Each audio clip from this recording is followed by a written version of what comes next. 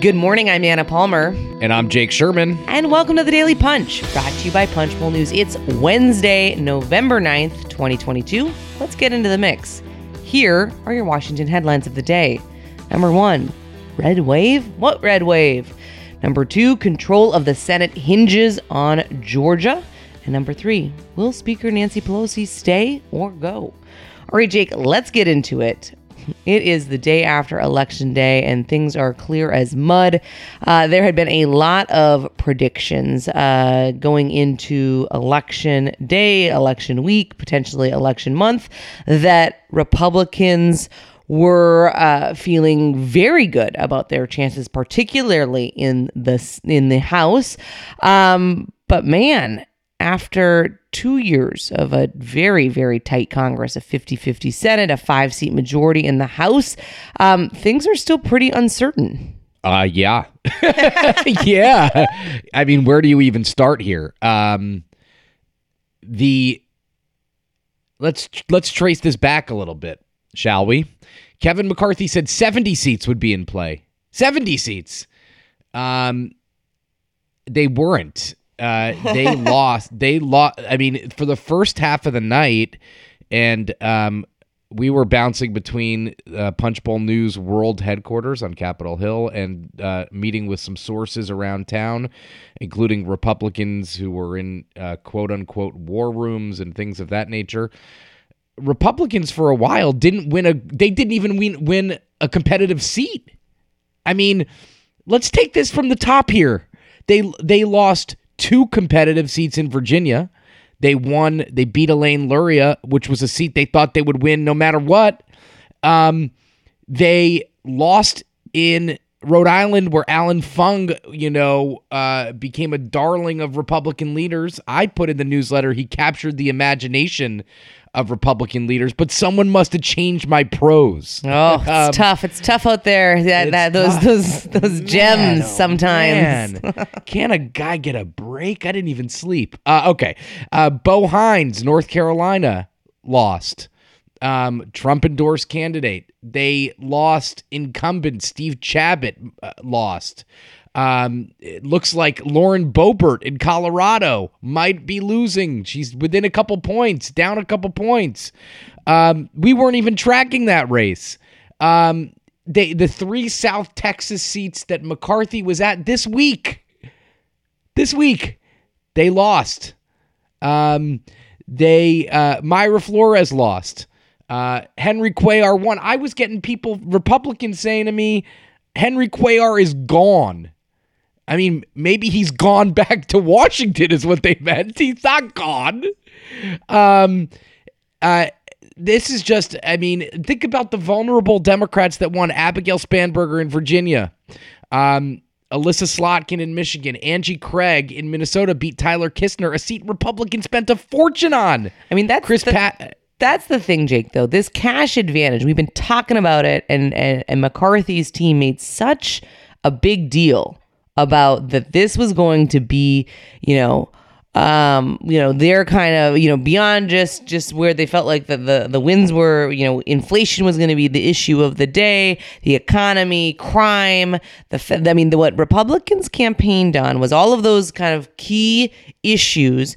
And then this kind of cash advantage where you had Republicans, I mean, they were putting money in some of these races, expecting some kind of 94-2010 scale win, and it did not materialize.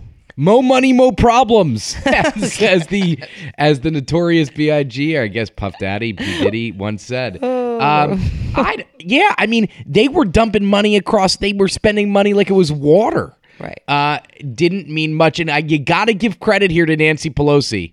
And I guess Steny Hoyer, because we have a lot of listeners in the Steny Hoyer orbit. I mean, they were saying they would win seats. People thought they were nuts. I mean, people thought they had lost it.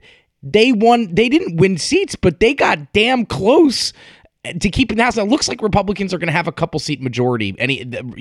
People were telling us last night they'd get into the mid 220s, low 230s.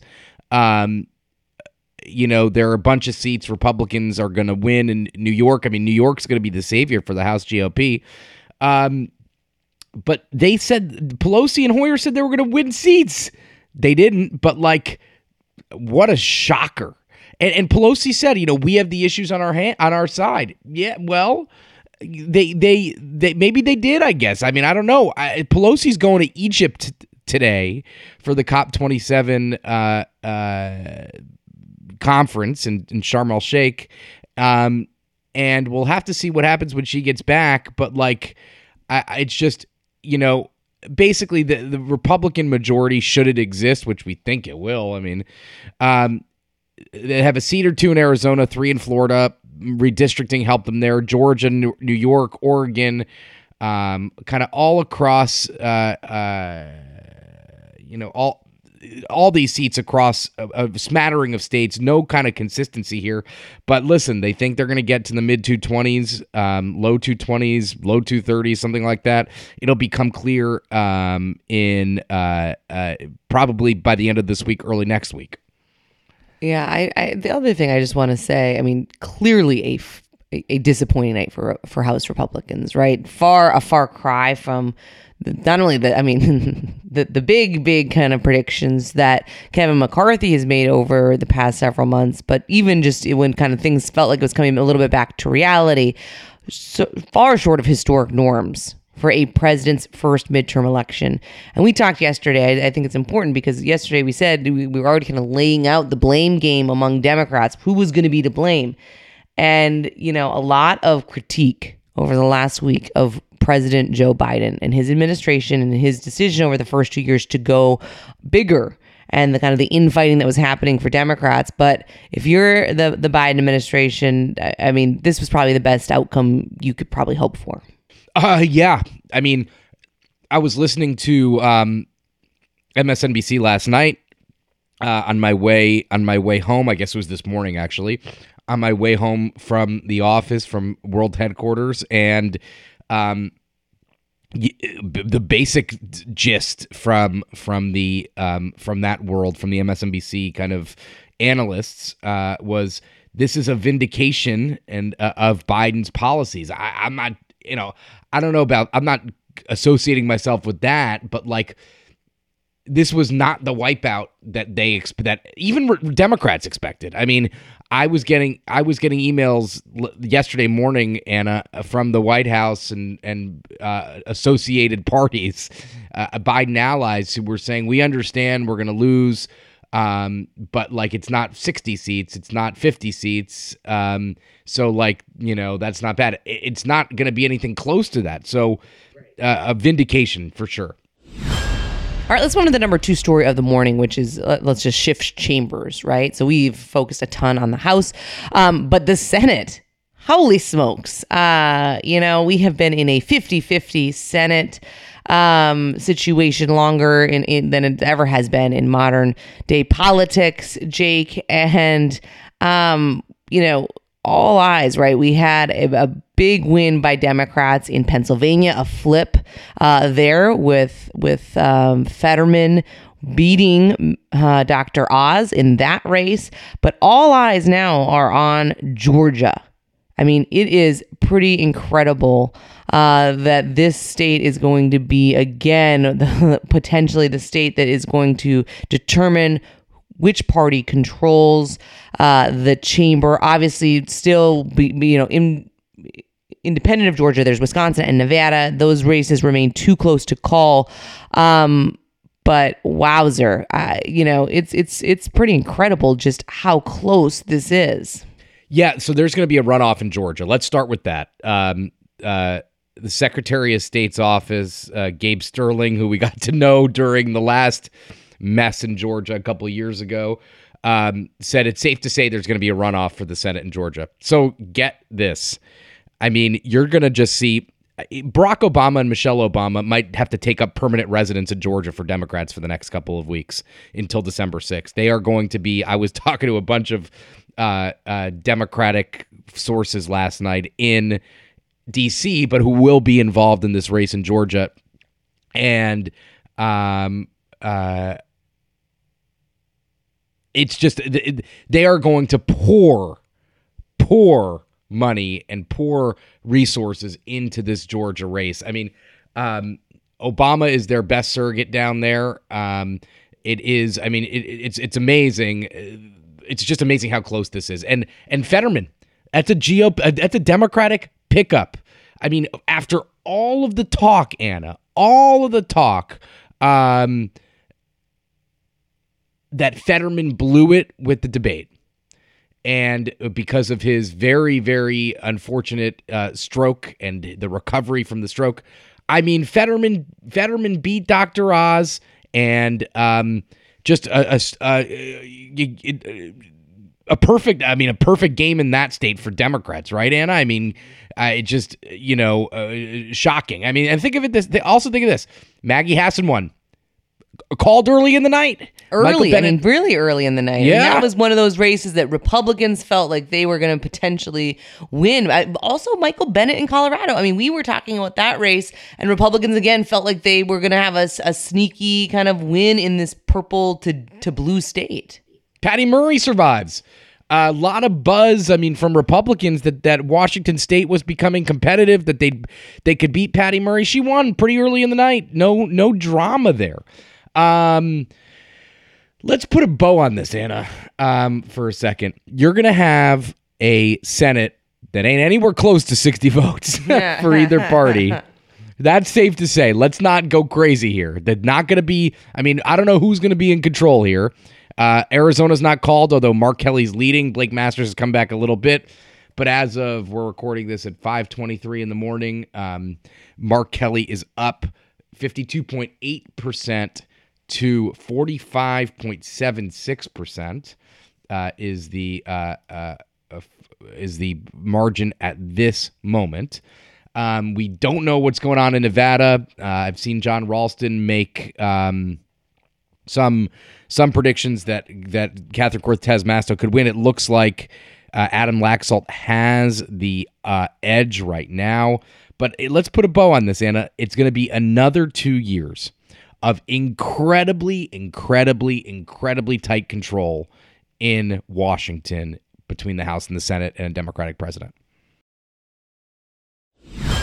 All right, with that, let's move on to the number 3 story of the morning, Jake. Something we've spent a lot of time thinking about, publicly talking about, privately talking about. But let's talk about Speaker Nancy Pelosi. Will she stay or will she go? That is the big question now. Clearly a much better night than a lot of folks expected for Democrats. Pelosi had predicted that Democrats were going to do well. I think the big question is, does she stick around now because she feels like she needs to or she wants to?